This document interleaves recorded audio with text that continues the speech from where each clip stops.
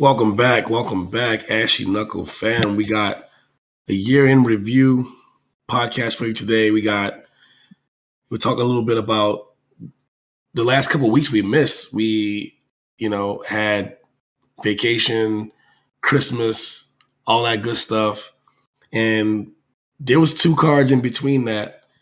We had two title fights on the pay-per-view card. We'll review that and go over our picks for UFC 269. Cover some of the action in that one. Very good action. And there was UFC fight night with Chris Dawkins taking on Derek Lewis. We'll go with that one. Talk about the Bilal Muhammad versus Wonder Boy fight on that same card, and then go over a little year in review treat. Get some fighter of the year action. Get knockout, top 3 knockouts, top 3 subs. Get some opinions, some thoughts on the year that we had in mixed martial arts in 2021. I'm your host, B Woods. I got my boys with me as always, Marky G. Yo, yo, yo. And last but not least, the one and only, the mighty Mo. What's up, Moses? Hello, Mosey P. Yes, sir. We got some treats for y'all. Like we got UFC 269. Wow, that card. When the UFC puts on a year-end event, they load it up, and I will say that this is one of the times where we got what we paid for. Every fight lived up to the hype. There were some good moments, some great moments, some life-changing moments, and an overall very entertaining card. I had a good time. I really thoroughly enjoyed it top to bottom, from early prelims all the way up to the main event. I thought it was magnifico. That thing was a beauty. Mo, what'd you think? Oh yeah, definitely. This card was, they loaded it up. It kind of sucks though, because we got like a whole month just about without no fights, and we've been spoiled all year with like a fight every weekend just about, and now we got all these weeks of nothing. But this card, yeah, every fight, man, especially on the main card, every fight could have been a headliner for a fight night at least. And it delivered. You got some spectacular moments from a lot of fighters on this one. Yeah, there wasn't a boring moment on this card at all. From the early prelims to the main card or main event, there wasn't a time where it was boring. I think we were on the edge of our seats most of the time. And that's the way you want to end the year. I think we started the year with a bang and we're ending the year with a bang. Perfect way to go. I couldn't think of a more fitting way to end the year. I was on the edge of my seat, out of my seat, on the floor at times. There was a lot leading up to this whole event. And one of the more polarizing figures in mixed martial arts right now is Sean O'Malley. He took on, is it Julian Paiva? How do I say his name? I'm sorry, I'm butchering my boy's name right now. Even more Could be Raulian. That fight. Raulian. Yeah. I'm just Julian Paiva. Let's just go with Paiva because we know we're going to. All right, let's just give him. Well, I want to disrespect my boy. I mean, to be fair, I picked him to win. I wasn't quite sold on the O'Malley hype train. I'm all aboard now. I wouldn't say I'm sold as far as like him being a champion or anything like that. I still have a little bit. I still have my doubts, but I'm on a hype train as far as his star power and his ability to move the needle. He got into some jawing back and forth with Cody Garbrandt before this event, and both guys ended up having a match on this. Ended up having some pretty memorable moments on this card. But just jumping into Sean O'Malley versus Paiva, that fight was, to me, I saw, I thought this would be a much closer fight than it was. O'Malley just steamrolled. KO looked good, looked sharp, looked crisp. Everything that you expect from a young up and coming superstar. I think this is the last fight of his contract. So now he has the bargaining chips to get a nice deal and keep it moving. He's now, I think, is O'Malley now in the top 10? No, 15, I believe. He's number 12. Number 12. So right outside, on the outside looking in, top 10. Yeah, he can get there's some good fights to be had, and he can make some money. He's a needle mover. He can get people behind him, and obviously he got the trash talk. He has the look, and he's putting together some highlights. He brings the eyes. He brings the eyes from the younger generation, like the YouTube, the Twitch, that following. He brings it with him. So, depending on who he fights next, might be very intriguing, because right above him is Frankie Edgar, and I hate to see Frankie get knocked out again. Yeah, I don't want to see that. Even though I think Frankie would be a very difficult test for O'Malley, that's a rough one. And after all these months of hate, I will give him a little respect, because he did quite well and he took control of that fight from start to end. So I'll give him a little respect on his name now, that he can actually be considered a ranked fighter.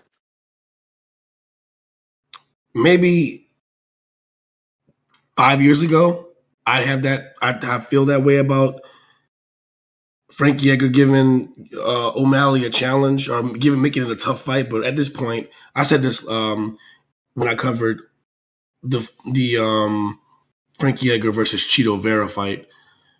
I just don't think. I think it's just his time's over, and there comes a point in every fighter's life that the game just passes you on. We saw it with guys like BJ Penn, and they kind of hung around a little bit longer than they should have, and they got some losses that maybe they wouldn't get earlier in their careers. But I don't think that makes him any less of a legend. I still think that BJ Penn and Frankie Edgar are both legends of the sport. But at this point in their careers, at this point in Frankie's career specifically, I think O'Malley steamrolls him and makes another highlight reel knockout. I don't think it would be competitive. I think it's a name, and while O'Malley isn't a household name at this point, he is a budding star in the sport, and I think this would be the kind of fight that, if Frankie's not already retiring, this is a fight that will send him off and kind of do a changing of the change of hands of stardom. Give another name under O'Malley's belt, probably provide him with another highlight reel finish and get his ball rolling with his new contract. I think it should be Cody Garbrandt, because they already got something to build off of right there after the press conference for the last pay-per-view. And it sells itself, really. You got the former champion of this division going against this new up-and-coming colorful character. Makes sense.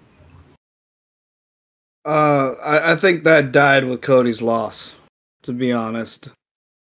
Cody's lost his last 6 fights. I don't think it might be that many, but he's got one in there somewhere. He's got one win in there, that amazing uppercut, but Cody just doesn't have the chin anymore, and if he goes against anyone that's technical striking, I just don't see that as a winning fight for him. I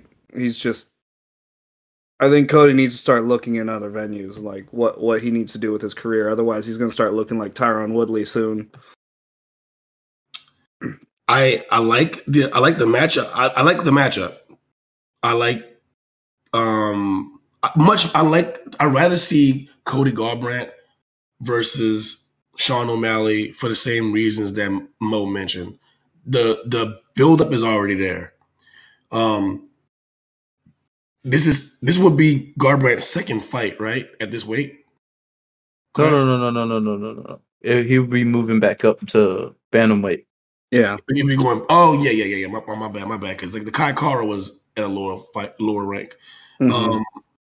I wouldn't mind it. I would like it a lot more. I want to see Frankie personally. Like if Frankie still wants to do it, I want to see it. I'm cool with it. I'm fine with him keeping it going as long as he wants to. But if I'm picking, I would rather not. If it's up to me, I would rather see Cody and O'Malley over, obviously, Frankie and O'Malley. But at the same time, look, that's his life, dude. Like I don't care. I ain't paying your bills, and you know what I mean. It is what it is. So moving straight on with Cody Garbrandt. I mean, Kai Kara looked fucking phenomenal, and those city kickboxing boys are building like a resume, man. Like they seem to be building stars at every single level. You got the obvious champion in Israel Adesanya, the middleweight king right now. But Kai Kara is making a push. So that the way he did, he just walked right through Cody Garbrandt. I mean, that was damn. That was as close to perfection as you can get. So he's gonna move up. I believe he's definitely deep in the top 10 now, close to the top 5 at least. I don't think he moved anywhere unless the rankings was different. Well, I haven't checked the rankings, so I'm not gonna verify that. But he's number 6 currently at flyweight. If he's number 6 and he didn't move, I guarantee you his stock still took a nice jump by getting such a decisive and impressive win over a guy like Cody, everybody that watches him, like in his past few fights, Mark just mentioned it. He might think he's a little bit chinny, but he's dangerous. Like he can still, even though he's been knocked out, he got the kind of power that you got to respect, and he has the ability to put anybody's lights out in the bantamweight or lower for sure. But like he's on a streak, not a good one. He's unranked currently. It's very, very hard fall for a champion. Former champion, unranked. Very hard fall. He fell off a steep cliff after his phenomenal win over Dominic Cruz. That was his peak, probably. Yeah, that was his absolute peak. I will never take that fight away from anybody. That was one of the most beautiful performances ever against a very, very difficult champion. And man, I had high hopes from there on, but I don't know what happened, but he lost his chin somewhere.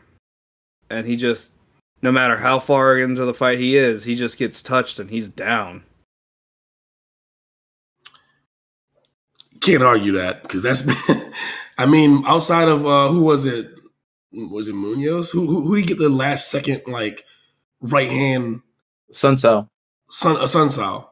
Yeah. That's his best moment in the last how many years? How many fights? It's been like Mark said, it's been a steep fall from grace. UFC 269 had some great action though.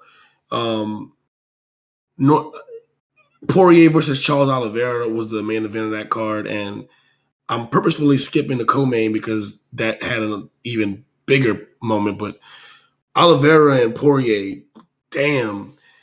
I picked Oliveira in this one because I just think that there's certain times in people's fighters' careers where it's just their time. I feel like it's his time. Like he's had his moments in his career where people thought, he's a quitter. And I think he's evolved to a point now where he is just that. He's that guy. He's the guy to beat at 155 pounds. How long will he stay the guy to beat? We don't know. Remains to be seen, but I feel like he matches up well against everybody in 155 with his skill set. He's equally as dangerous standing as he is in the grappling exchanges, and that's a lot to say given that he's such a sniper. I think he owns the most UFC submissions in the history of the sport. So like, I can't say enough praise about him. I'm happy that he gave me the dub for picking him, but Poirier, man, this is 2 title fights in a row where he's come up short. So it's starting to be a little bit of narrative painted around the Louisiana animal. I love him. He's a native of my hometown, not hometown, but home state. So I get a lot of love for Dustin Poirier, but I didn't pick him in this fight. I thought that Charles had an edge, and he proved me right. Yeah, Charles definitely had an edge in this fight, especially on the ground. But he was hitting him with some good strikes, and they had some good exchanges in there too. I don't want to really push that narrative on Dustin just yet. I don't think he's in cowboy status yet, old school cowboy, where he's just going to look like a world beater other than title fights. But man, because I think he's right there. I think he can win 1 or 2, and he's right back at challenging that for that title again. But it was a rough one. I thought Dustin could overcome, probably knock him out, but nope. Charles proved me wrong. He wasn't quitting in that fight. Yeah, I'm just looking over Charles's record and career in the UFC. It's like, dude, he don't lose to nobody that's bad. Like all his losses are to like top notch competition. His last loss was to Paul Felder. I mean, he got knocked out, but then after that, he put on this streak that he's currently on, and it's crazy. And that streak, he's only got 1 decision, and that's because Tony Ferguson doesn't understand what happens when your arm is broken. You know what I mean? Like, come on. Dude, he's finished every single opponent he's fought since what year? June 9th, 2018. Wow. And it's not like it's sub, KO, sub, then Tony Ferguson happened, decision, then KO, sub. Like, seriously. This guy, he leveled up. Somebody put it in. I'm like, look, man, you gotta do this. Ain't no more quitting you. Because he lost to all the good people already. And that just made him better. If you think about it. One of the names I look at on that list, I mean, Cub Swanson, that was a big one, got knocked out by Cub, and then he got got the TKO on Felder, ground and pound, after, he had Felder in a compromised position. Felder was able to get out of it, and then the rest is history. But I have nothing but praise for Charles. He started the game young. He learned on the job. He went through the fire, and we got a champion out of that fire. So I got nothing but praise for Charles. I was Dub Bronx, whatever he calls himself. This guy's he's a man, 32 years old, right in the prime of his career, right in that athletic prime for mixed martial artists, I think, from that sweet spot of 31 to about 37. That's like seems to be the sweet spot for champions. He's doing his damn thing, and he got my praise. Poirier, I don't know if I wouldn't say he's washed. I wouldn't say he's a gatekeeper, but I am getting Derek Lewis vibes where he's good enough to just snuff out anybody that ain't championship material. So that sounds like what you would consider a gatekeeper.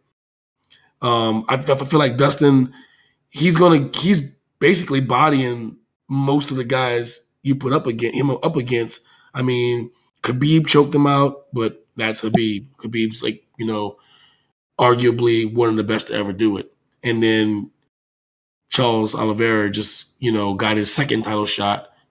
He snuffed that second title shot out also with a rear naked choke. Yeah, both the parallel that I see with both him and Derek Lewis is they both had 2 title shots and come up short in both.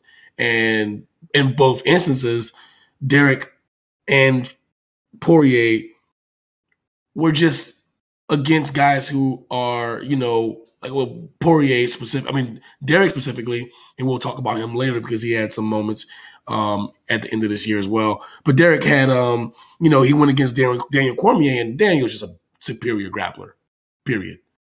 Daniel's a much better overall mixed martial artist when it comes to tactics and it comes to straight up wrestling and grappling than Derek Lewis is. And he was able to show that. And then Cyril Gane completely outclassed Derek in the stand-up. Cyril's a better athlete, a better stand-up fighter, a better overall mixed martial artist. And in that interim title fight, Derek came up short.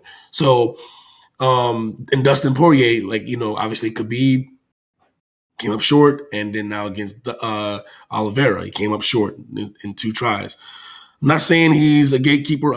In fact, I think that I know he's elite in this division, and I wouldn't be surprised to see him challenge for a 3rd title. Not at all. I wouldn't be at all surprised to see him challenge again. I know Islam Makhachev is on the rise, and he'll get his time. He'll get his shot. I don't see a situation where it's over for Dustin when it comes to the title picture. I think he'll get another shot. I also think Derek Lewis will get another crack at it. I mean, heavyweights, it's as deep as it's been for a while, but I see him getting right back up there, climbing the ladder again. Agreed. Both of them are, like I said earlier, Dustin's only 1 or 2 away from putting his name right back in the hat for a title shot. And Derek Lewis is the same. He's already proven that, he could fight for the title as a backup right now. And, so there you go. They're exactly the same situation.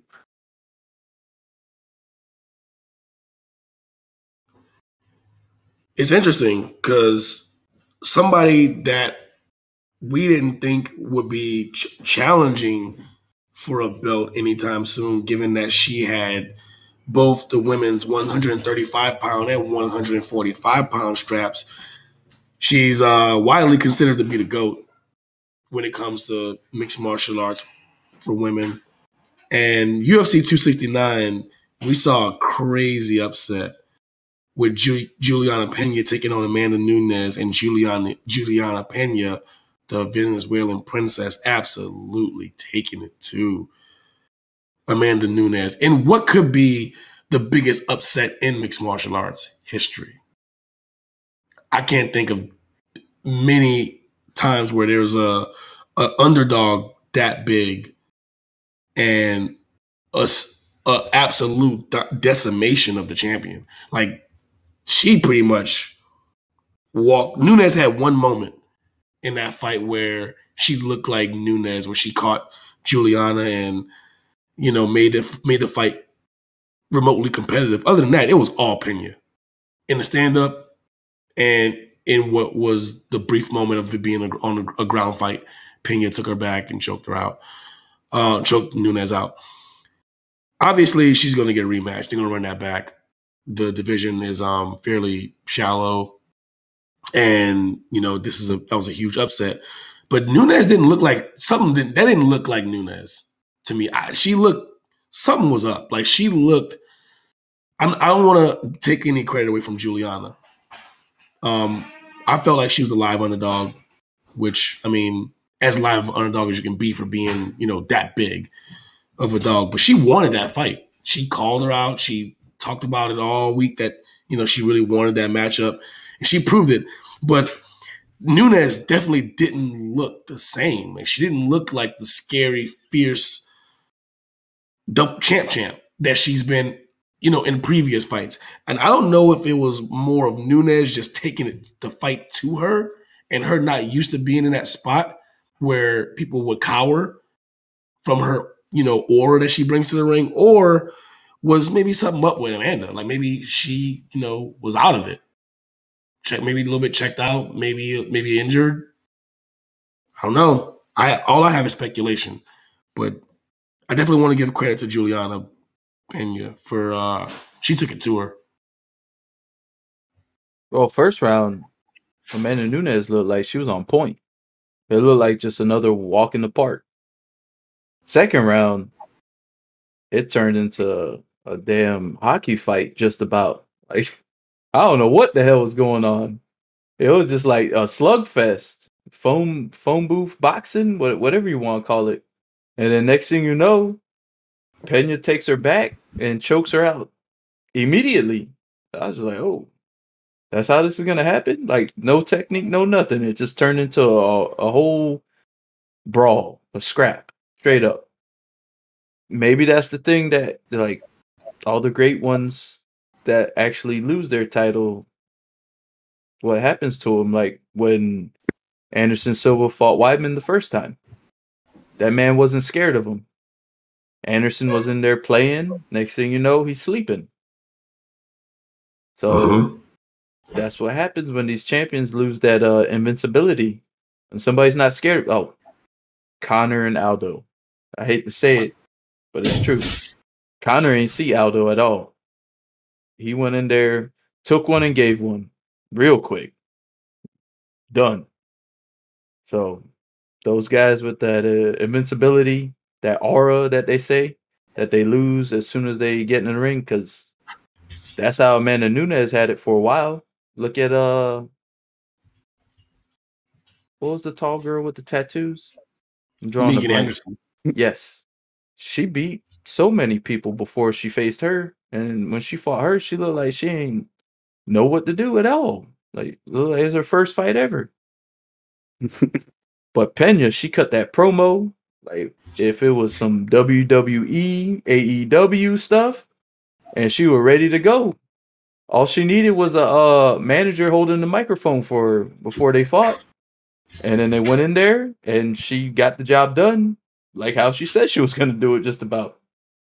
So, I don't know if Amanda just is tired of being champion, because you know that's how some of these fighters do it once they've been the champion for so long. The stress of defending the belt over and over and over again gets to them. That might have been it. Or she just took Pena lightly. And I'm leaning towards she took Pena lightly.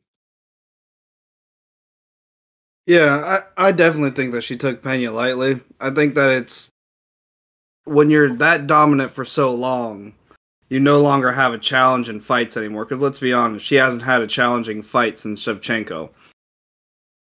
And with that kind of streak, and you're the top of two divisions where you're having not even a tough fight, I'm sure she slacked off on a couple of things. I think she probably took it a little easier, probably spent a little more time with her family. You know, she's a new mother, has a new daughter, and didn't really have much to worry about. She has plenty of money now.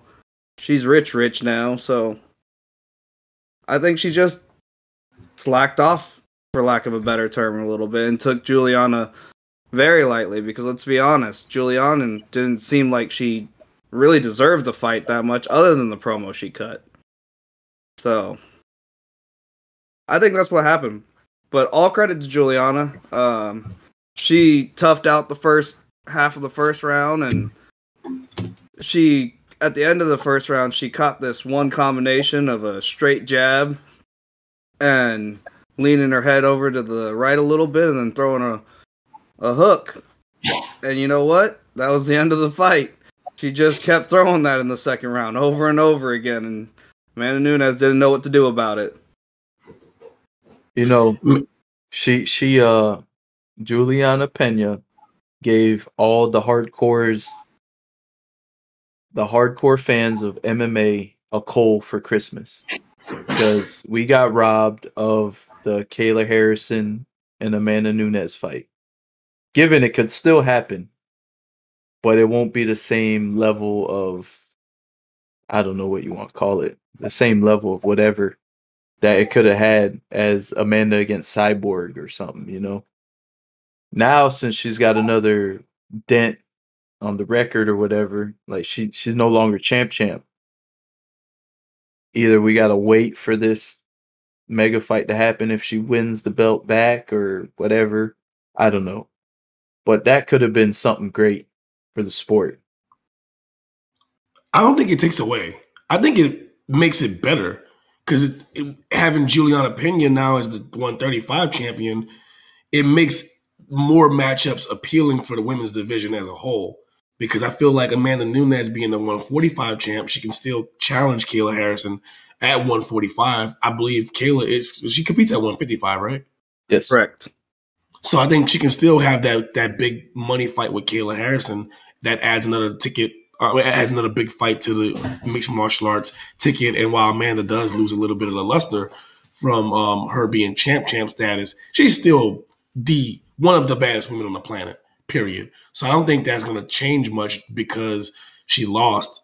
And it also still opens the window for a third Shevchenko fight. So I think that, there's a lot of meat on the bone.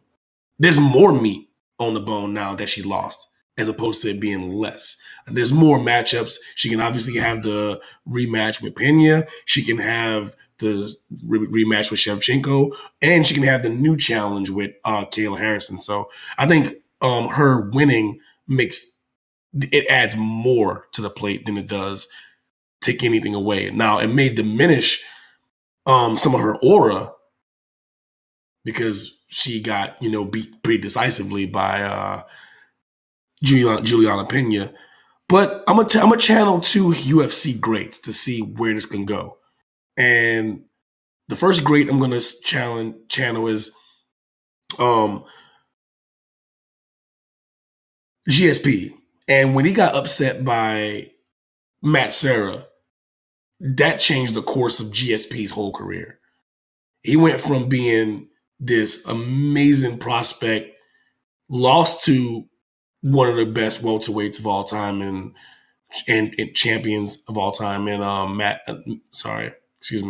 Hughes, to taking the title from Matt Hughes and the changing of the guard to getting upset by Serra, and then going on one of the best runs we've ever seen in the welterweight division up to that point. And a big upset loss like that can change a career. So will Amanda have that? Is yet to be seen. We'll see. Just to be decided. She still, has more fights, and we'll see how her career can go. But another great I'm going to channel as far as comparisons are concerned. I know I talk about Jon Jones a lot. I'm a big fan, but how good is he that he was champ for so long, fought the best of the best for so long, and never got steamrolled? Like, he never had a moment like GSP versus Serra. He never had a moment like Pena versus Nunes, where someone just came in and beat the fuck out of him, took the title. Never happened. The fights that he had that were challenging, I mean, he had some lackluster stuff with OSP where it was kind of like, meh, not quite greatness, but it was a title fight and he won, I guess. And then he had the, Reyes and Santos fights where they were like, close. But, he still was able to do enough to get the nod. But again, like, never someone came in, beat the shit out of him, took the title, and, had a change in the guard. Gustafsson won. Still competitive in that fight, though.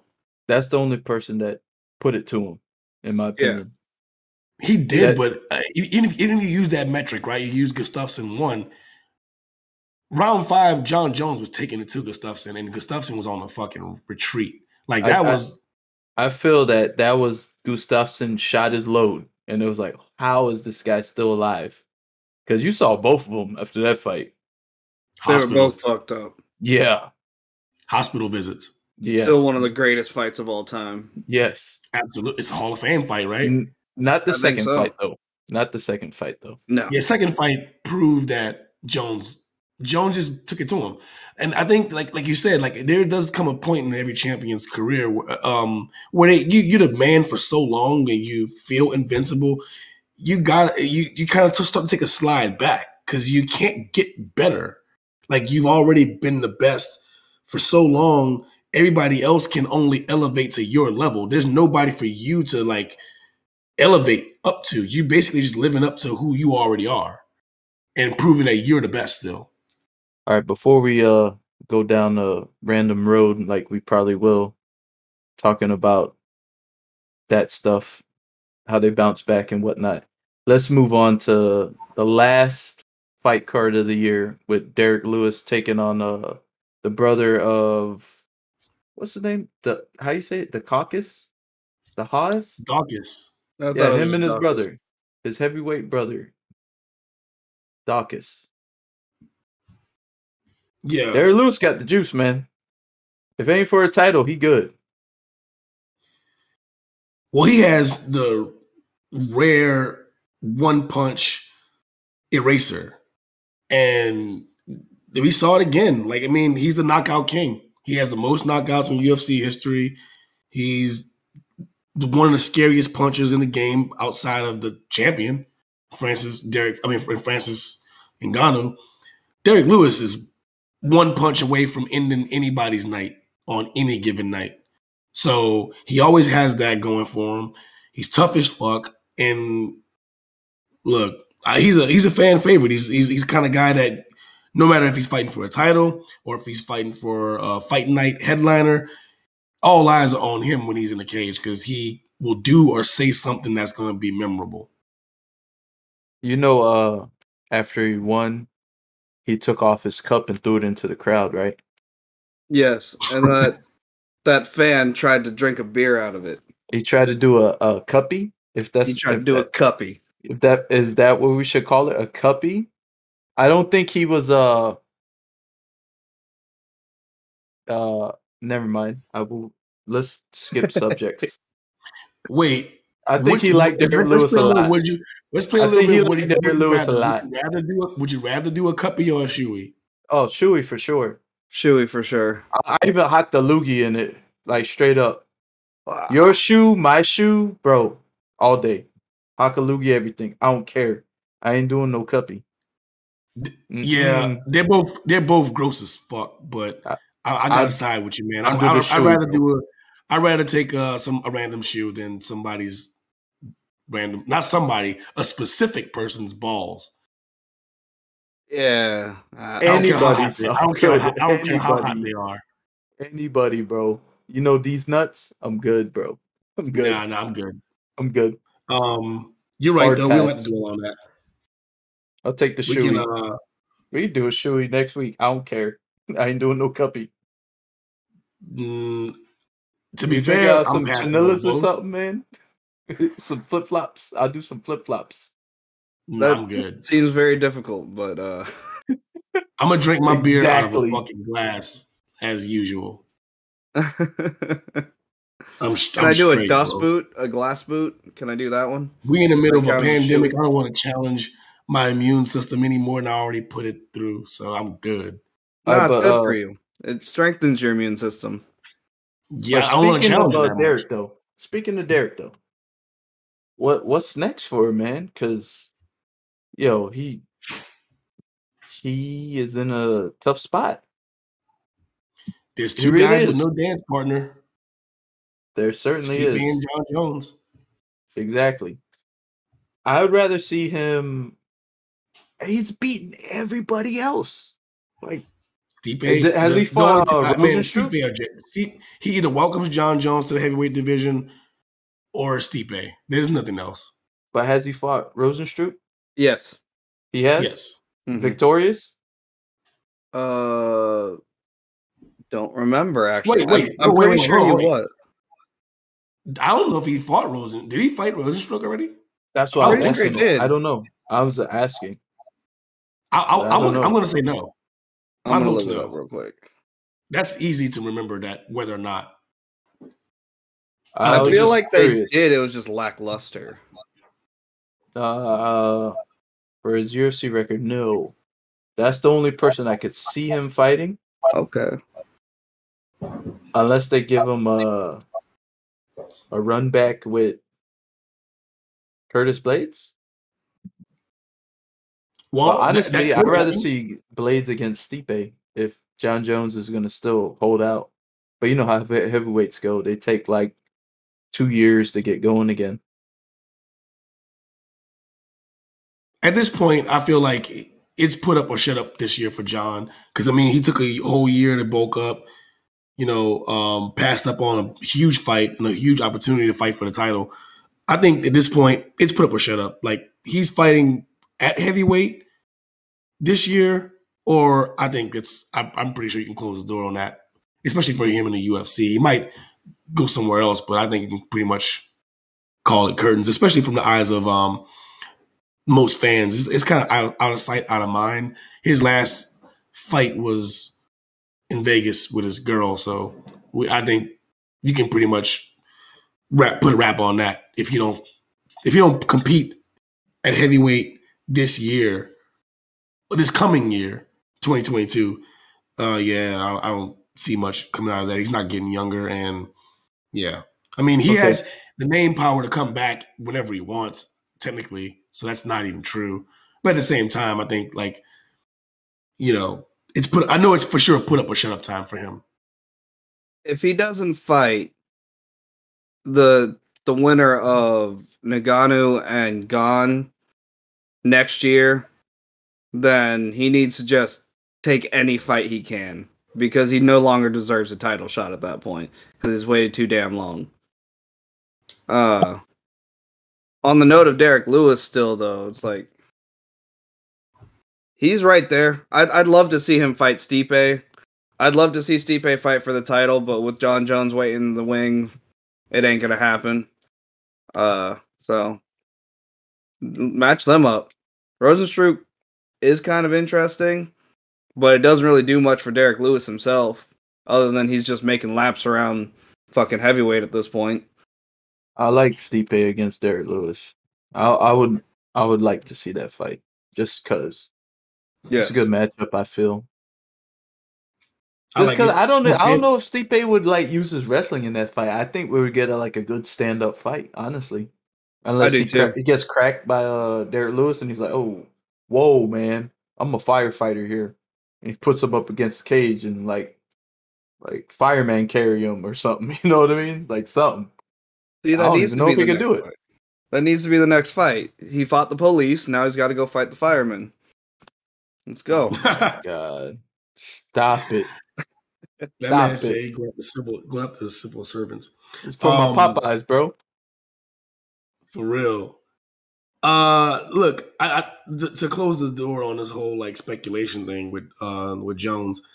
Yeah, I like the matchups, but I will say this: he does have that same Conor automatic championship skip the line energy.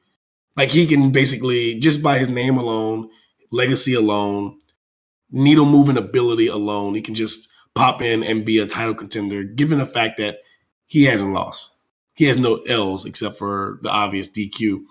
So he can basically skip the line at any moment. And if he takes a deal that they offer him, there's no way he's not going to be in the title picture whenever he does jump in. So he has that going for him.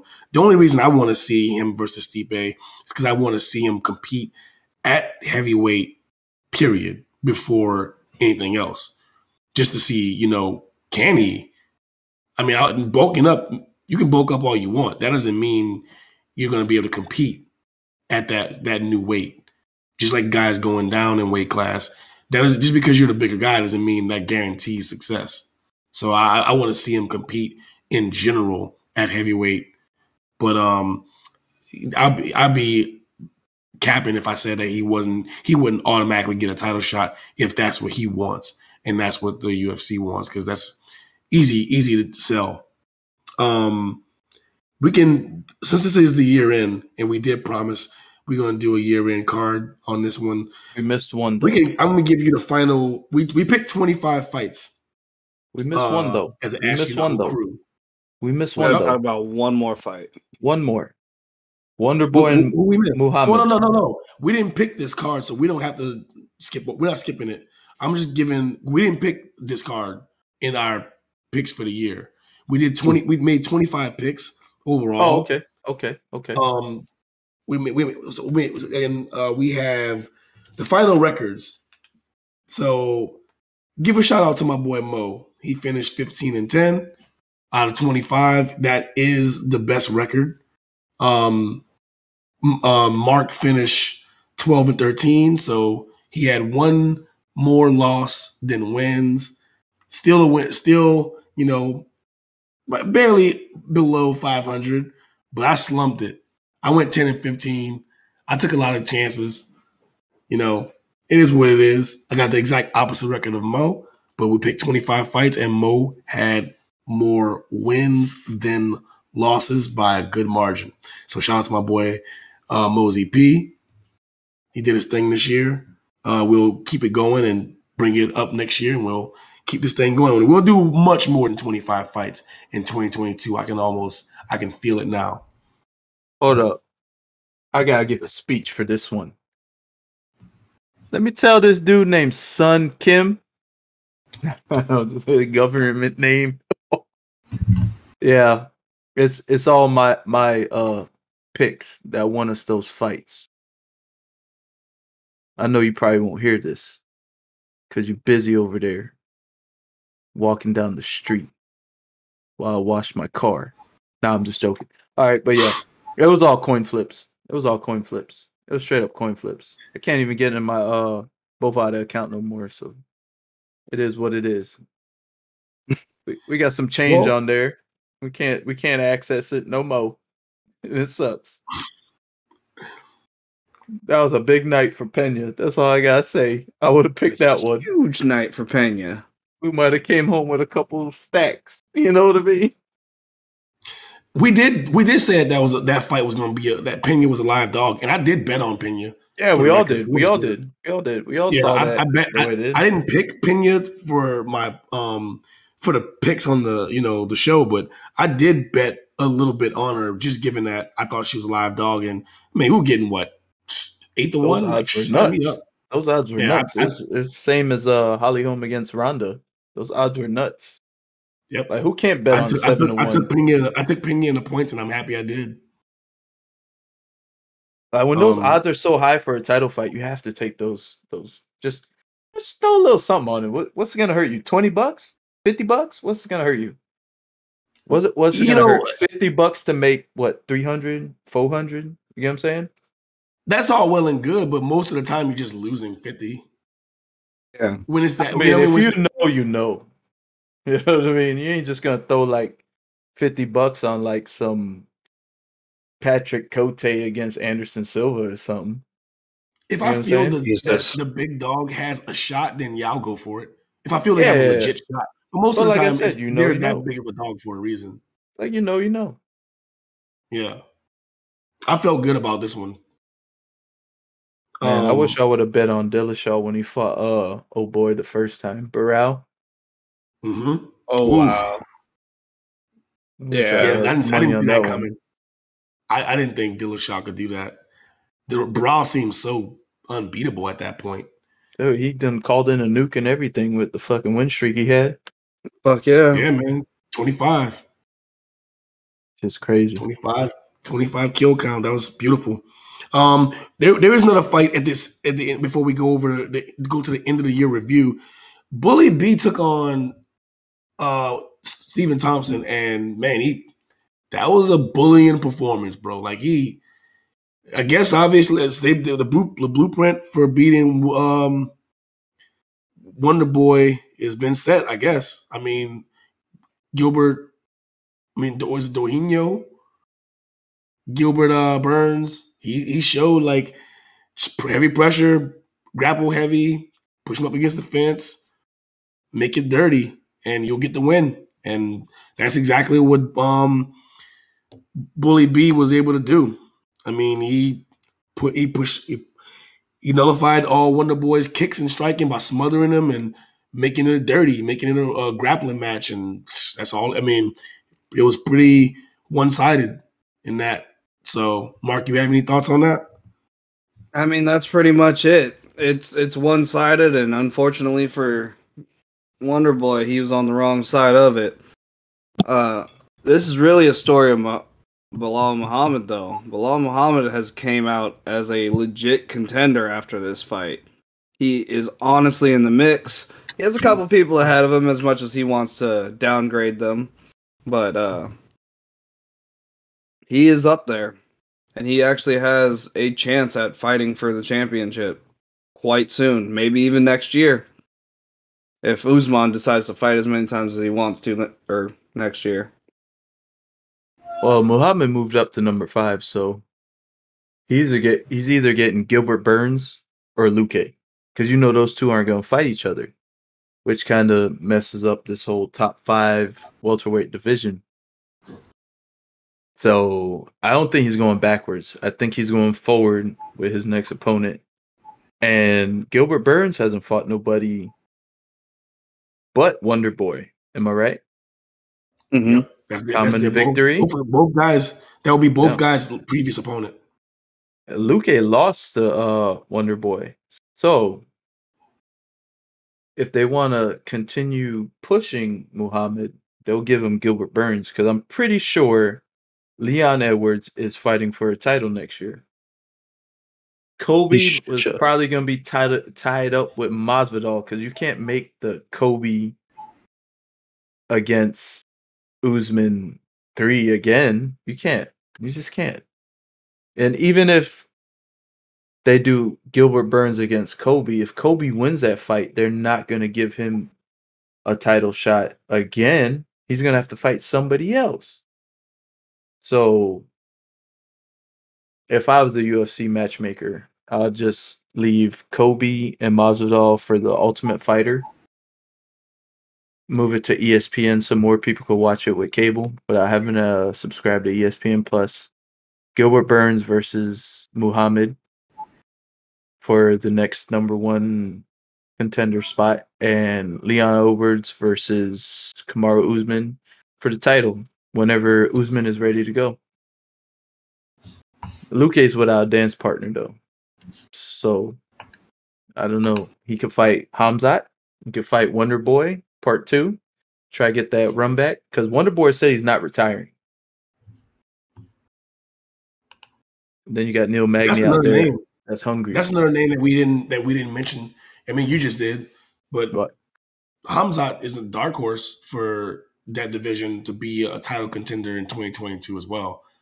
Outside the names that we didn't mention, he absolutely steamrolled everybody he's been up against so far at 170 pounds. And look, there's some matchups. Luque's out there, Gilbert's out there. They don't have dance partners. They're not fighting each other. Those are big names. And Kobe's a name too. I mean, there's a lot of big matchups for him, matchups to be had for Hamzat Chimaev in 2022 that look damn good. I like all the 3 guys that I just mentioned. I would sign me up. We could get into this all day long if we just did like dream matchups for each division. That's a whole podcast in itself. If you want to do what you said, Mosey, and have those fight matchups, I would love to see Luque versus Sean Brady. That's another one. I stopped at a certain point with the rankings because I don't know how far back he's willing to go.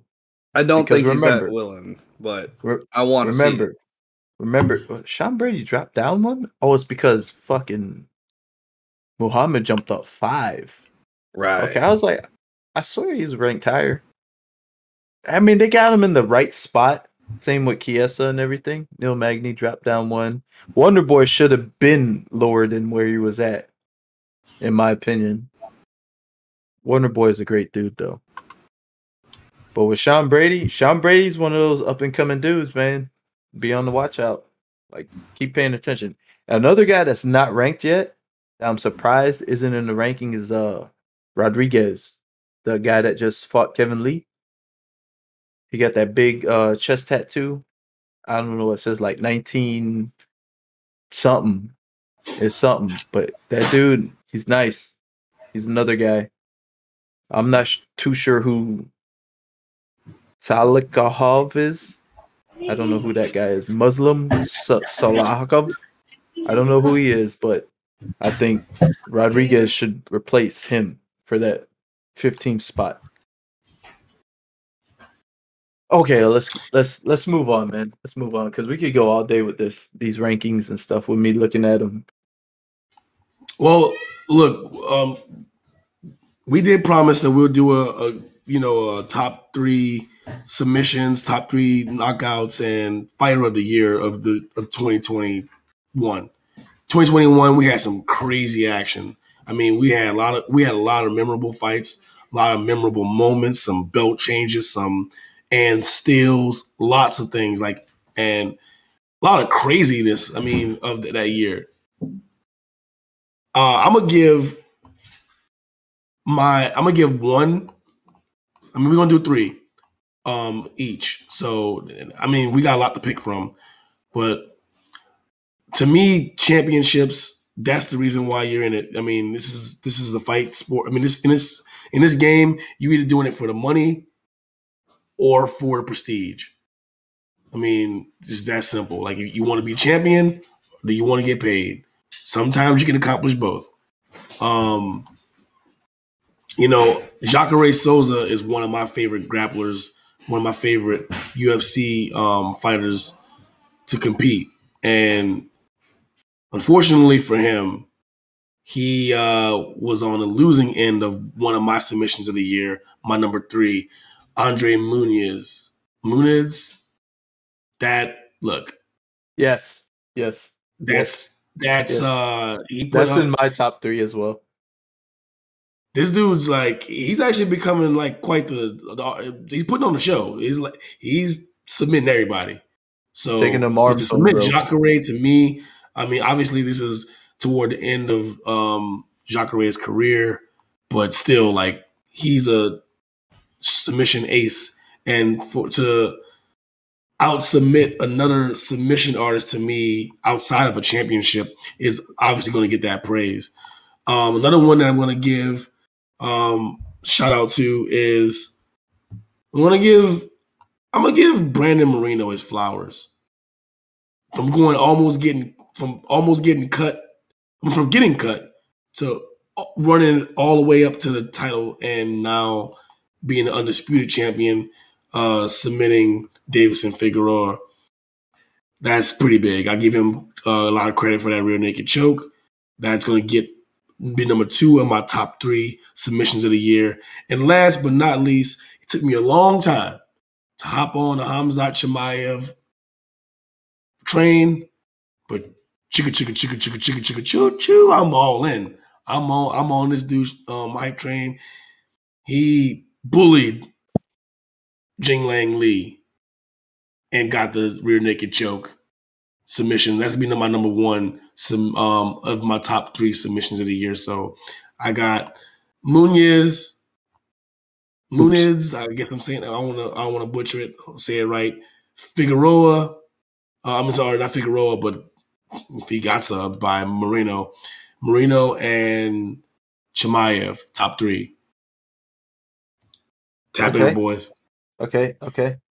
My number 3 is the same one with you, with Muniz and Jacare. He took his arm home for real. My number 2 is Luque submitting Tyron Woodley. After the little firefight. We actually saw Woodley let it loose. And maybe that's why he's gun shy of the outcome of the fight. And I hope that's not the reason why he's so gun shy now. But in my opinion, the number 1 for me that I never saw coming was this heavyweight guy that submitted this other heavyweight guy that's known for his submissions. I mean, he looks like his son almost, right? No. But Todd Apsenol, the Frank Mir Jr. submitting Arlovsky. And that's something I just didn't see coming, man. When was the last time Arlovsky got subbed? You know what I'm saying? Usually he gets knocked out. But either way, that was my number 1. Todd Aspinall from Canada, right? Canada. No, I think Aspinall's UK, right? I Yeah. don't know where he's from. He's UK. I believe he's from the United Kingdom. Wherever he's from, that's my. And once again, these heavyweights, man, you could pick them from a mile away. There's another dude that's probably on the come up for this heavyweight division, but yeah, that was my submission of the year. Espinal choking out Arvlasky, because usually Arvlasky, he's carried that chin from the old days, getting knocked out by Pedro Hizzo way back when he had the hairy back and stuff. Mm-hmm. Fedor Emelianenko and Affliction. Yeah, to him knocking out everybody he fought, but it's like he's glass cannon in a way. But yeah, that was my submission of the year: Aspinall over Arvlasky. Mark, you want to tap in with your 3? 3. I'm gonna go with number 3. I'm gonna actually say Paul Craig versus Jamal Hill, taking his arm home. Paul Craig taking that arm home. Because I mean, can I get an honorable mention? An honorable mention? You can go ahead. You want that? Mention. Yeah, honorable mention. Yeah. Thank you.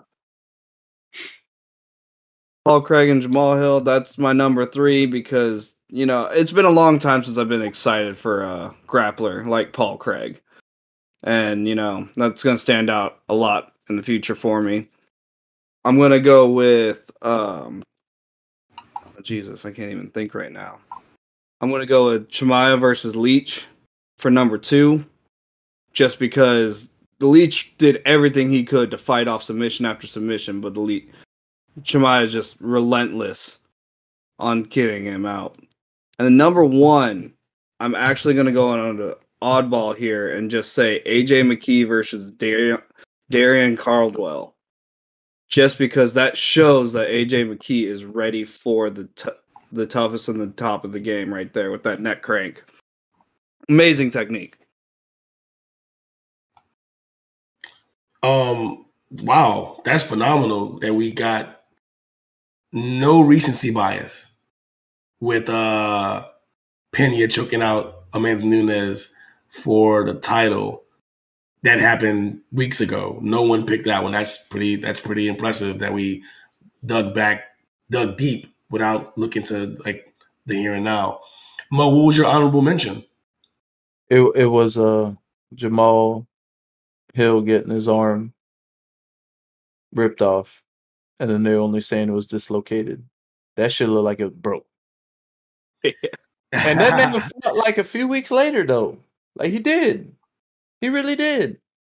And I think he won that fight, didn't he? The comeback fight? Yeah.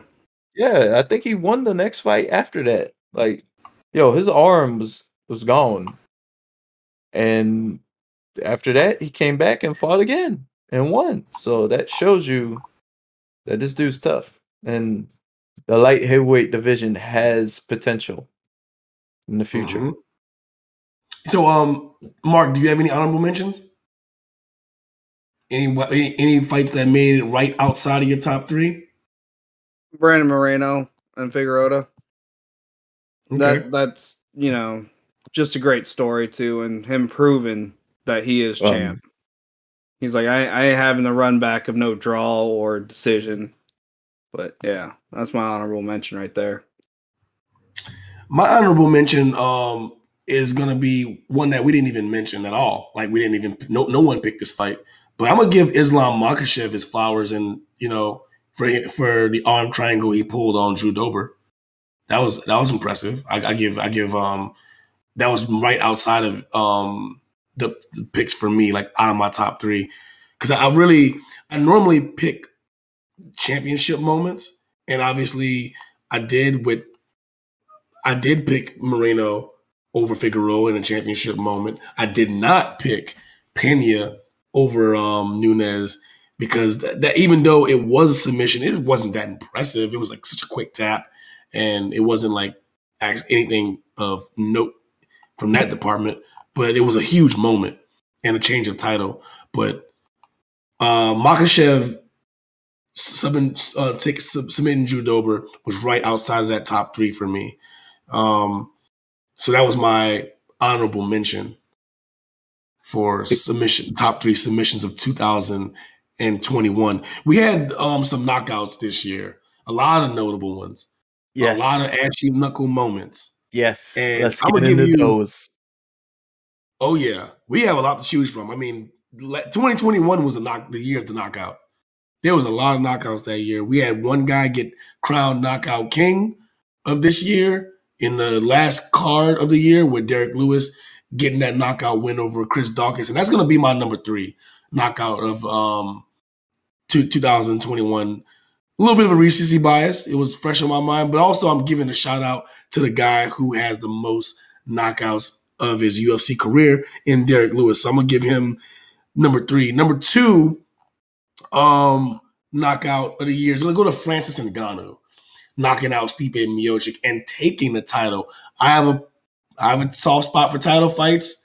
I like legacy. I like give guys, their flowers when it comes to, well, guys and gals, obviously, their flowers when it comes to winning those championship moments and making, if you do something great in that, by getting a knockout, getting a sub, that's going to give you the nod for me. So I'm going to give number 2 to Francis Ngannou, and number 1 is going to go to somebody who I'm giving a lot of credit to, and that's going to be the Nigerian Nightmare,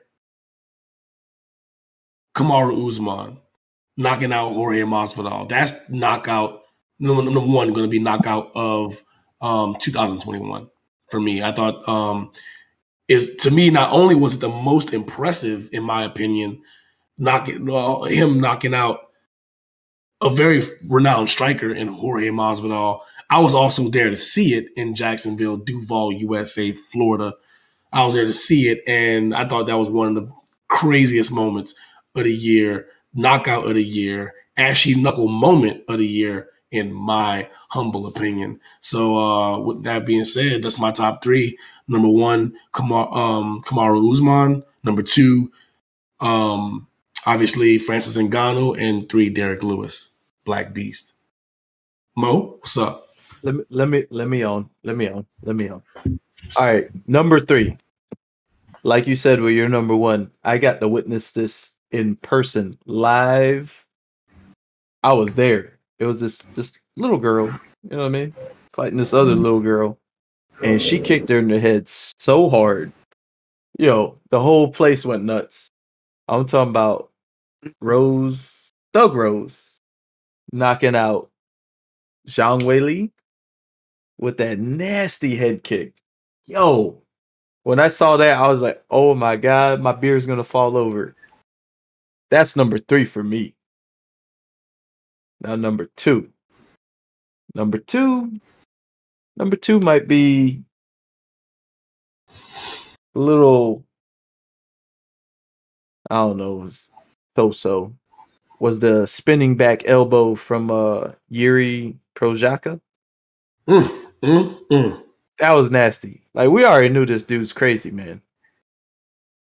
That dude, he headbutts punches. So that's all I gotta say. Who headbutts a jab? Nobody but him. He's got the satellite hair. Yeah, he does. But I really like this dude. He's got a good style. He's a contender for sure. But that's my number 2.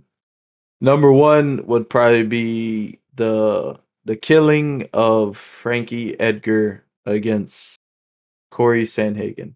I'm pretty sure I said something other than that when we did our little Twitter space the other day. But after looking back on all these knockouts, man, there's so many crazy ones. Oh, no. Okay. I got honorable mention, though. Wait, don't steal them from Mark, bro. Don't steal Mark's thunder. Let him get his top 3 and for you to your mentions. But yes, Sandhagen against Frankie Edgar. The tiger knee to the face that sent Frankie on this losing streak. Yes. He's on a losing streak, right? Right? Yeah, he's on a losing streak. Yes, that's Corey Sandhagen said Tiger knee, game over, and that was at like the beginning of the year sometime. I don't know when, but that was probably the sickest knockout technique wise besides Joaquin Buckley's of last year that I've seen in a long time. That's my number one. Sandhagen against Edgar. Tiger knee. My picks are almost exactly the same as yours, except a little bit of a different order. I had for number 3, I had Rose also, just because I did witness that. I remember jumping up with joy and celebrating with my boy Brian over there. And number 2 was actually the Joaquin Buckley back kick, because you just can't forget that. This year. I thought that was this year. It was late last year. Are you sure? Yes. Check the date on ESPN 37. Okay. And then my number 1 was Corey Sandhagen with that flying knee to Frankie Edgar, just because that was deadly as fuck.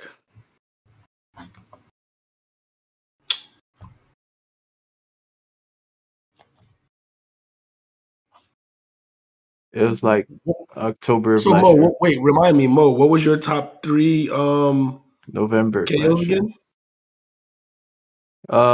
Sandhagen, Edgar,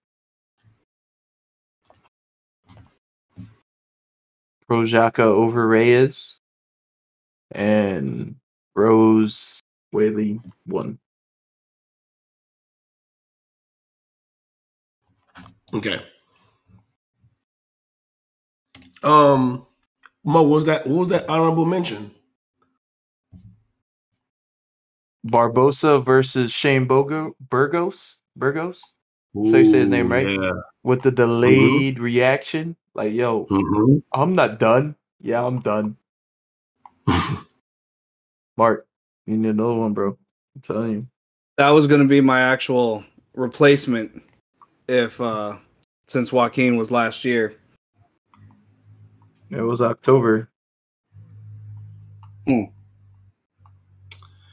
honorable mention is of last year. My honorable mention really in the space MMA space thread that we did on Twitter. I picked him to go as number 1. I changed that obviously to give credit to like the championship guys, but this dude gave me one. He had probably the best debut of 2021, and I'm giving my honorable mention for knockout of 2021 to Terrence McKinney, who had over Matt Frivola. He had a 7-second knockout, like one of the quickest knockouts in history. Just barely missing the record. I think it's held by Jorge Masvidal in that division. McKinney looked great, and I think he's one of the up and coming promising fighters in the UFC. I mean, he made his debut, got a quick KO. He's a very big presence online. He's gathering a fan base, and if you look at his fights previous to this, he's a knockout artist. That's what he can do. He can put your lights out. So shout out to Terrence McKinney for my honorable mention. He was right outside of the top 3. In fact, he only got replaced by Derek Lewis in the recency bias awards because Derek Lewis took over for Knockout King a couple weeks ago. So that's the only reason he barely missed my top 3 for knockout of the year. Mark, you have any honorable mentions? Well, my honorable mention ended up becoming my number 1, or switched into my top 3 because I was a little off on timing. Hey man, that knockout was beautiful, bro. It was. I thought it was this year. I thought it was early this year, but I was wrong. Well, you know what? I'm gonna do another honorable one because like this dude should get some recognition for what he did in 2021. But Ignacio Bahamondes versus Roosevelt Roberts, the wheel kick, that was nasty. That was a nasty knockout. Like, I mean, that was one of those twinkle toe moments. And another one that I guess didn't get in respect because we had so many repeats between us. I mean, we like the same fights. But Chris Barnett versus Guillaume Volante, that wheel kick, that was nasty. Like, come on. That's what I was gonna say. That's what I was gonna say. Oh, like, can I get one more? Can I get one more? Absolutely. That was the dude. That was the dude. Where honorable mentions at? No, that was the dude. That was the dude. I was like, what's his name, man? Big Daddy with the fucking kick. Yeah. Two heavyweights. Well, not two heavyweights. Sorry, two wheel kick knockouts that didn't get no respect from us. I picked all my knockouts were punches. I took all the ashy knuckles moments. I had all the ashy knuckles. It was all punches. I was like Kamaru, obviously Derek Lewis, and then Francis. Man. That was my top three, bro. And then Terrence McKinney with your toes. McKinney was also a punch, and that was my honorable mention. So I took all the ashy knuckle moments, all punches. You could grab shit with your toes, bro. Same shit. Hmm? You could grab shit with your toes. Up on Rose, and I was this close to picking Rose. I am a sucker for high kicks, but I knew that between you or Mark, that was an obvious shoe-in. Like I knew that somebody's picking Rose. Who's there? I know. I was like, that's a shoe-in. I mean, all the emotion that all three of us had when that moment happened was just epic. We can't get past that. Yeah, I was concerned about my beer more than anything. Because that's how you gotta drink it. Mo, it works better when you drink it, bro. Put it inside you. You ain't got to worry about it spilling, bro. Man, drink faster. I had just bought it. The fight just started. What do you mean? I literally got up, went to go get the beer, and it was like, okay. I started drinking it, and then KO. I'm like, well, shit. Oh no. Since we're talking about big moments, I mean, who, in your opinion, I mean, out of all the fighters that got the chance to compete in 2021, who do you give the fighter of the year to? I have one guy. I picked him based off his everything leading up to this year and how he finished the year strong. And he won. He got an award from me already for top 3 knockouts of the year. I'm giving fighter of the year to Kamaru Usman. It's pretty easy for me. I thought he got the rematch versus Kobe, looked good in that again, and him knocking fucking the juices out of Masvidal's head in Duval was already a huge moment. So that's two really big moments in one year. I give credit to Kamaru, the undisputed UFC 170-pound champion, welterweight, if you will. I give him the credit for fighter of the year. You got anybody, Mark? Kamaru would be my choice too. It would have been Dustin Poirier if he would have won the championship.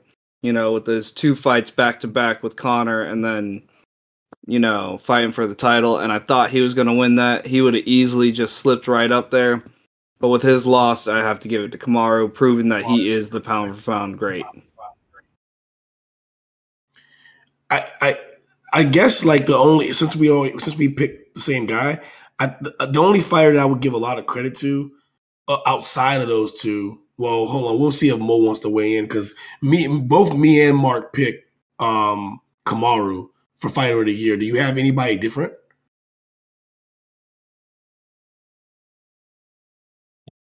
You have anybody different, Mo? Fighter of the year? Me and Mark both picked Kamaru. I mean, I'm a very biased individual. Why didn't I guess? Yes. I'm always gonna go with Max Holloway, but no. To me, this year, I'm actually gonna steer in a different direction. Even though I do believe Max Holloway did have a great year, but to me, you guys going with already proven champion. I'm going with a newly champion that's not the actual champion, and that's Ciryl Gane. Ciryl, my boy. Mm-hmm. We've been talking Cereal. about this guy since we began this thing. And he's proven himself literally to be the caliber of where he's at now. The true number one contender. And we got a big fight in a few weeks with him and Francis to see who's the big dog. So we'll see what happens. But that's my pick. I would love to pick Usman, but he's already proven. This guy, he's the, what do you want to call it? Rookie of the year? I don't know. What do you want to call it? He's good. Serial? He's dope. Mm-hmm. Well, I thought you for sure going to go with Max Holloway, which I got no argument from me. Max is the man. But one guy I will give credit to for, like a little honorable mention type deal, if you will. I'm gonna give Khamzat some love. Because, coming back from, COVID and all the worries that we had, all, from the layoff and all that, he came back looking even, very impressive. He dismantled the Leech and looked really good. So, his career is trending up from 2021 and beyond based off, the action he put down in 2021. So, I'm going to give him some love. It's like the way I looked at it is I wanted to pick guys that fought more than twice this year. That's why originally I was biased with Max Holloway because the performance he put up against Calvin Kattar at the beginning of the year, and then almost, I don't know what you want to call it. I don't even know if it won an award, fight of the year with Yair Rodriguez in November. I don't know. That's 2 fights. Gone, he's had 3 fights, and he's proven himself. He's fought top competition in the heavyweight division, except for the champion and the former champion. So that's why I picked him. Well, I gave the reason I gave Kamaru the title for Fighter of the Year is he had 2 difficult tasks. The first one was a rematch. He had a closer decision win versus Masvidal. Everybody knew Masvidal had no time to prepare for that fight. He didn't have a full camp, and Masvidal basically got forced into a decision because he couldn't, obviously, compete with the wrestling credentials of Kamaru Usman in that first fight. So the second fight, anytime you're champion and you have a rematch, it's always going to be difficult having the same opponent. I think the rematches are a little bit tougher on the champion, given that the person who lost has a lot to, they know what they have to work on, and all eyes are still on a champ. It's it's just harder to maintain being the champion and fighting the same guy over and over. So I thought that gave him a pretty big leg up by not only beating Masvidal the second time, but knocking him out. And then he went on to fight Kobe in a rematch where that first fight was insane. He was able to get the TKO victory versus Kobe. Did he TKO Kobe or did he? Yeah, he did TKO Kobe in the 5th, right? In the first fight. It was a TKO, the first right? Fight, yes, it was TKO. Yes. Correct. So he stopped Kobe in the first fight, but the second fight was even more competitive than the first one, and it ended up being a decision win for him. But like I said, again, I think it's really tough to fight the same guy in a rematch for a title. And I think Kobe is so evenly matched up with Kamaru that fight, man, you know what? I wouldn't be surprised when it's all said and done if they fight more than one more time. Because, Kobe is, I think he's the second best guy in the division right now. So if he, put together a couple more wins, who's to say he won't fight Kamaru again? And who's to say he won't win? I think Kamaru's a better guy, but as we know with fights, man, it's like any given Saturday. You don't, just because you're better doesn't mean you're going to win every single time. And if you put the same guy against, I look at history of times when there's been trilogies. There's been some surprising fights on some of these things, like Junior Dos Santos flash KO and Cain Velasquez. But over the course of that trilogy, we saw Kane absolutely dismantle JDS. But just like I said, like any given night, who knows? Any given Saturday, anything can happen when the stakes are that high and you're fighting for a championship. So I just, who knows? I think Kobe will get back there, and who knows how that fight will go, given that both guys are so equally, it's such an equal matchup. Now, Kobe doesn't quite have that one punch KO power that Junior has to shock the world in that manner, but you know, all it takes is for Kamaru to not have a great camp, not be so motivated, not come in with an injury, and he can have the kind of fight that Amanda just showed, where she was just went from the scary dominant champion to she did not look like Amanda Nunes, and I don't see that no one saw that. I didn't see that coming, so you never know what title fights, and I wouldn't be surprised if Colby Covington and Kamaru Usman had some kind of crazy ass like series of 7, like basketball type shit, given that both guys are so evenly matched and that they're 1 and 2 in their respective divisions. Kind of similar to what I see with Israel Adesanya and Robert Whittaker. I wouldn't be shocked to see them fight multiple times.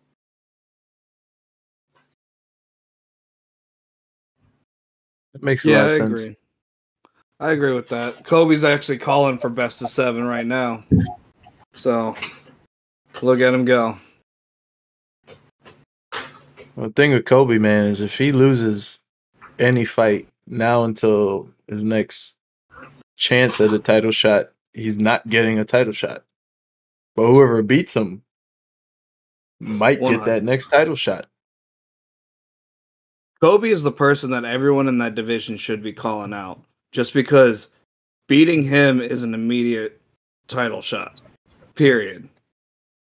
I don't know why no one's calling him out. Well, actually, I do know why no one's calling him out, because he's a tough matchup.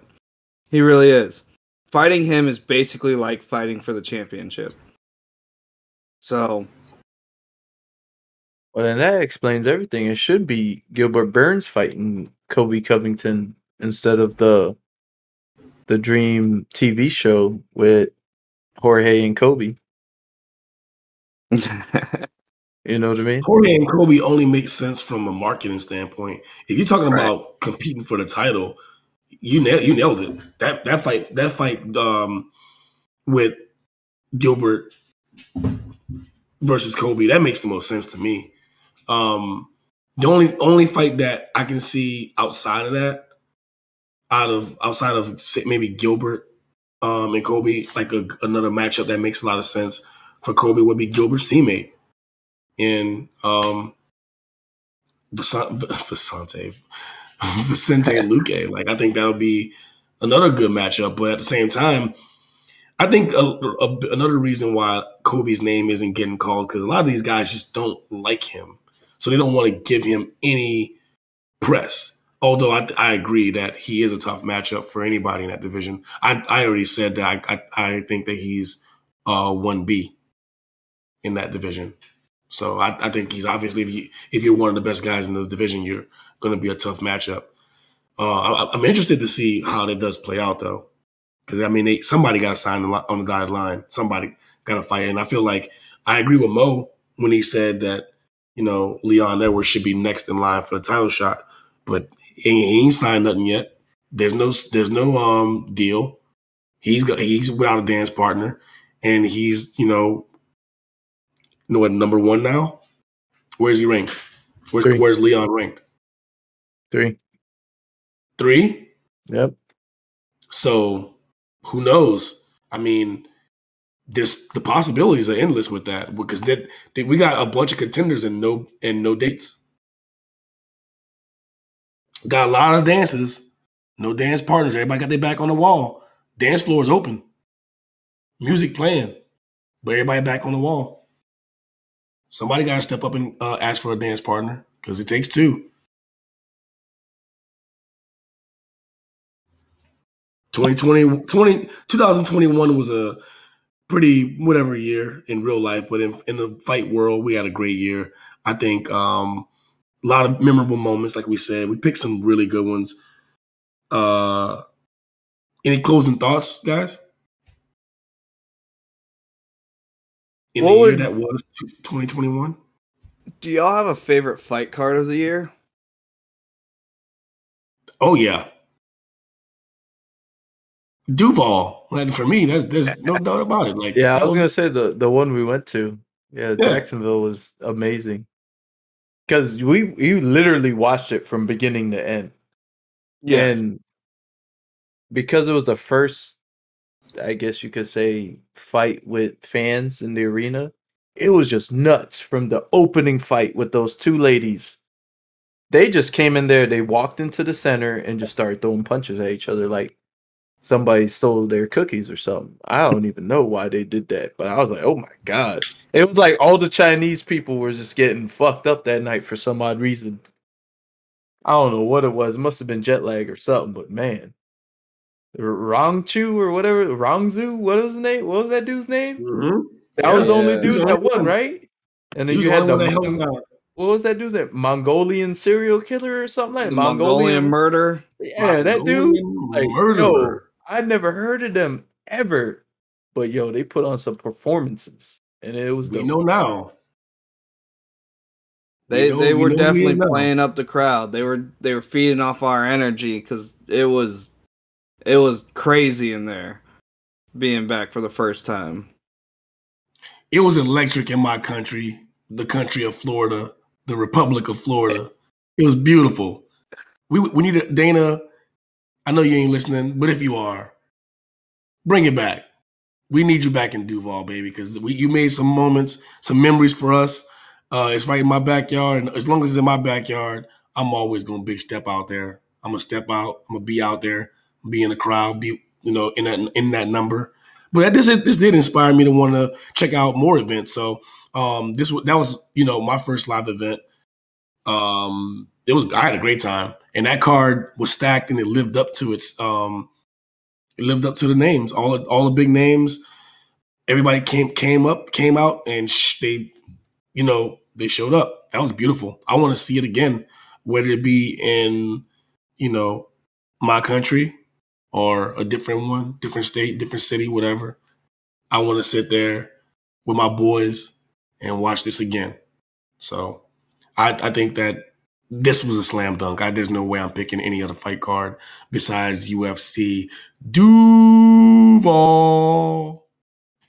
The Houston one was pretty good too, though. The week after, it was pretty good. Mm-hmm. Yeah, I'd I say honorable mention 268. That's Usman Covington too, but that had like Rose Whaley too, and obviously Chandler versus Gaethje on there too. So those would be my top two. I wish we could have watched that live.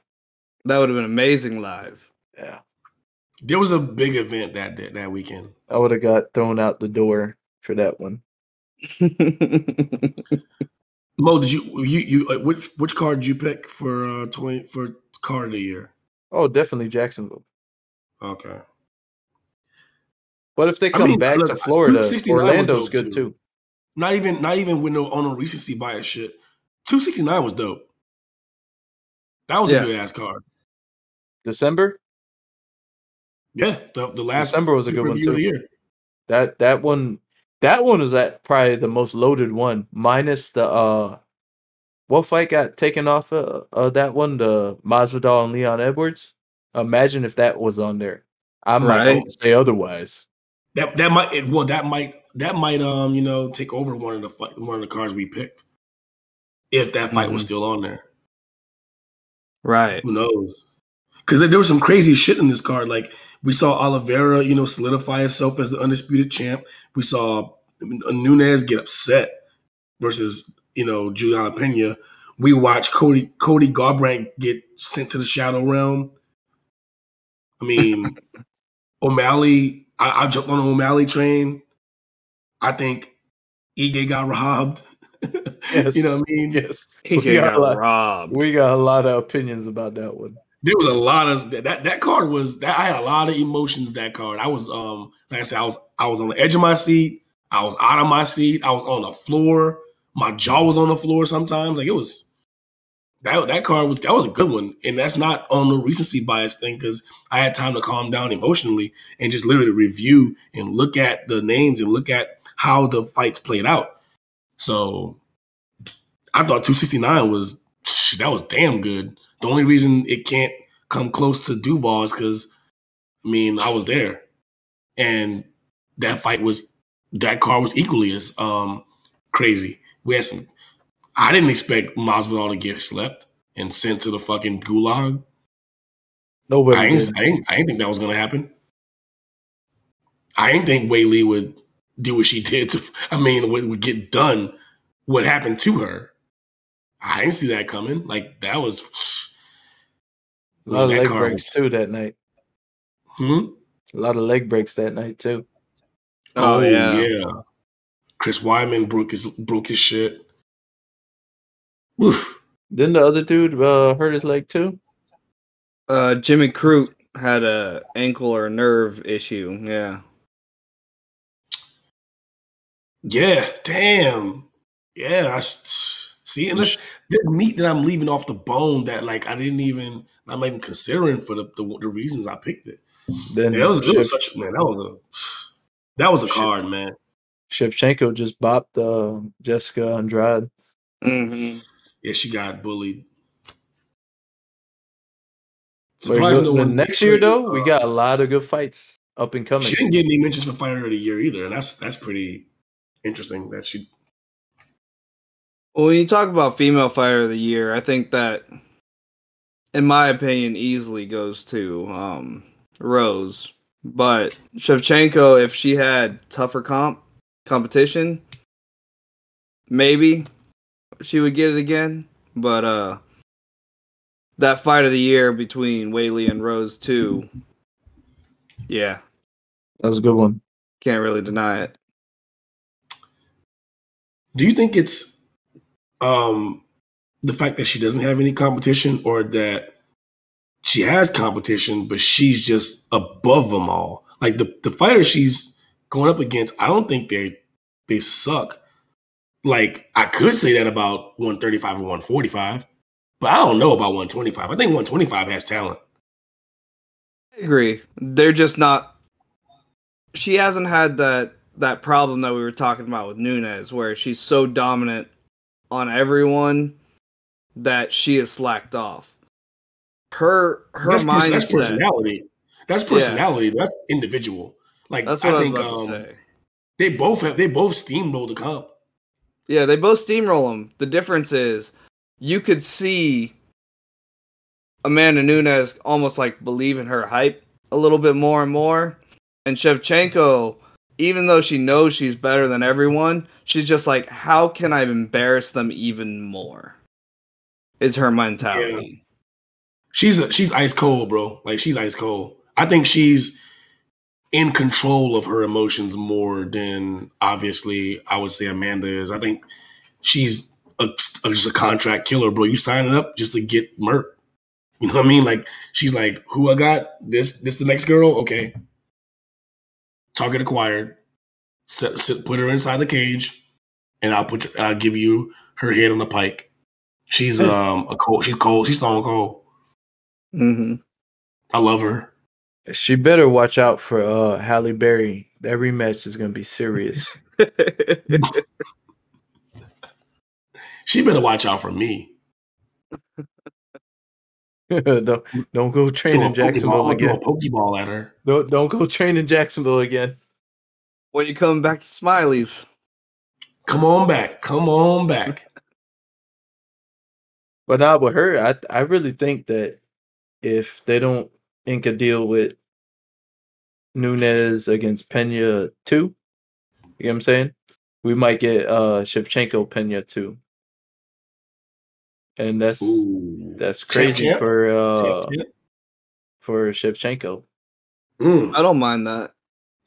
What are the odds that Shevchenko could be the one and only triple champ? If, let's say, hypothetically speaking, she takes the fight with Juliana Pena, beats Juliana, then challenges Amanda at 45, beats Amanda. How would that how first of all, how crazy would that be? But second, what plane does that then put her on? Like that puts Shevchenko far and away as the GOAT in my eyes. Because I'm like, right now, there was always a little bit of between for female GOAT. It was like I see. Obviously, Amanda has the edge because she got the 2 wins over Shevchenko, but Shevchenko's still so great that it's still a debate.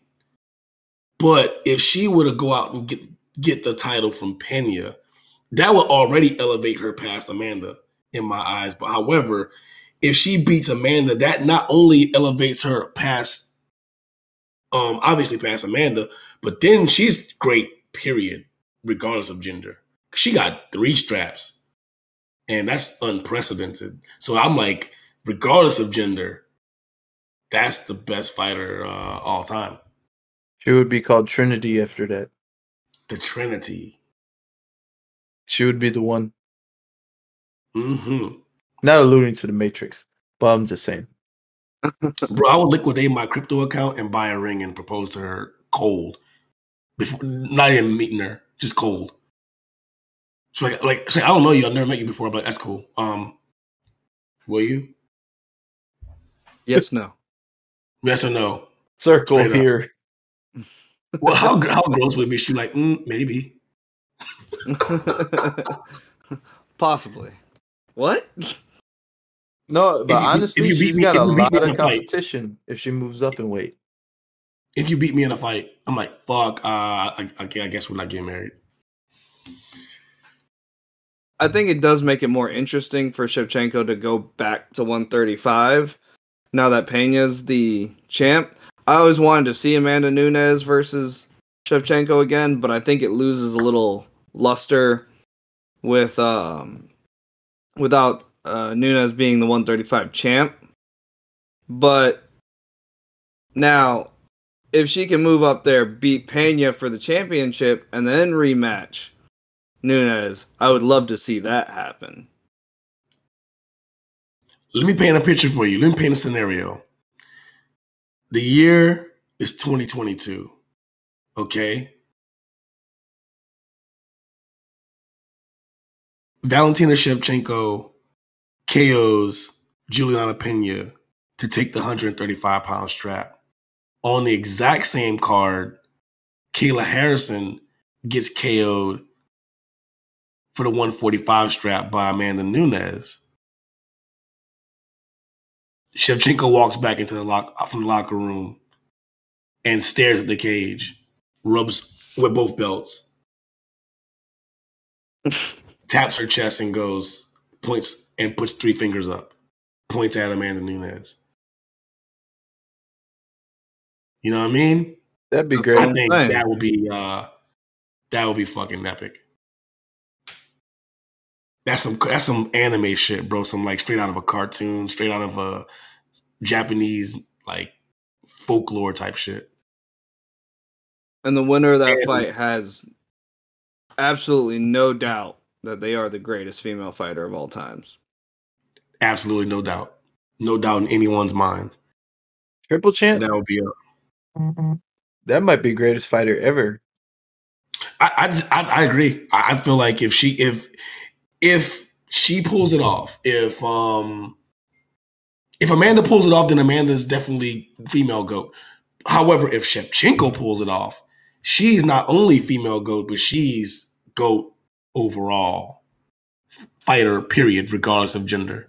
I think she would take that crown. And that's not because I love her. That's because she owns she will own she will own accolades. I mean, she will own accomplishments that men couldn't even touch. Like having 3 belts, 3 different weight classes, and, fighting obviously some ridiculous competition and going against arguably the other only person you can put as the female GOAT 3 times.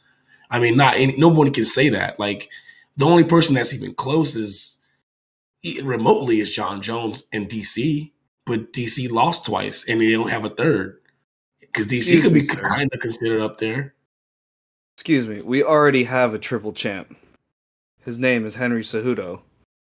Not in. He only got 3.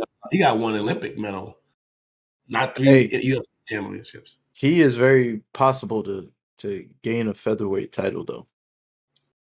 I'm here for it. I think everybody would be here for that. He that's can exactly do it. where he's training with Figueroa and Jones. They're in the same camp. Yo, seeing him train with John Jones is crazy. Yeah, it's weird. Because it's like if two you stack spectrums, two bro. It's the Cejudo bottom together, to the he's still top. shorter. What's up? It's like the lightest guy versus the heaviest guy. It makes no sense. It doesn't. I mean, but you used to have John Dotson training with Arlovsky all the time. But I don't think they're for real. You know, look, I don't think they're sparring. They probably are. There's no way. No way. Sparring. They sparring, bro. No way. They sparring. No, they're probably not sparring. There's no way they're sparring. Pseudo ain't BIG. He ain't ready to die. Which you do got to remember though, Cejudo did give Wei Li high level wrestling in a couple months. Yeah, but I think, and while I think he will sharpen, he can sharpen Jones' credentials by just adding some technique insight that maybe he doesn't have already. Figueroa is there too. Mm-hmm. So that's, I think iron sharpens iron and greatness does rub off. So you having 3 champions in the building, that's a big deal for any camp, especially guys of that caliber. I'm curious to see how this turns out because I want to see. I mean, obviously that division has blown up too, with Marino taking over the strap, and then they got there's some up and comers now. I mean that where that division was almost dead, now it's legitimate now. That's how I feel about 135 for the women's too. I think it gets revitalized with Pena as the champ. As long as Nunes doesn't come back and win the title again, it has all kinds of new energy in there. Oh yeah, I'm about that life. You guys ready to call it? Yeah. I want to say one thing before we actually call it, though. I want to say thank you to both my co-hosts, my boy Mosey P and Marky G. Thanks for a memorable 2021. I appreciate y'all. Thank y'all so much for for doing this thing together, man. And it's been beautiful. Let's and toast to the new year. And you know what I mean? Let's get another one. It's been beautiful. Well, we had to get it started, and that was the hardest part, really. And we did it this year, finally, after years upon years of talking about it. It took a pandemic for us to get it started, right? What better time when we had nothing but time? Oh, wait. The pandemic didn't start yet. At least I don't think it did. It started. It just wasn't in full bloom yet. It was just still in China. Yeah. No. It was about to blow up. No. It had already started because we did it this year. I'm tripping. I'm still thinking it's 2020. It's a whole year later. You're right. So we was in pandemic shit, but we decided to start it finally. But yes, it's been a beautiful year, and hopefully next year will be another one where we can have nothing but growth. I like the sound of that. Better late than never. I mean, hey, we have been here, boys. Well, yeah, on that note, zip it up and zip it out. Zip it out. La la la la la la la la la.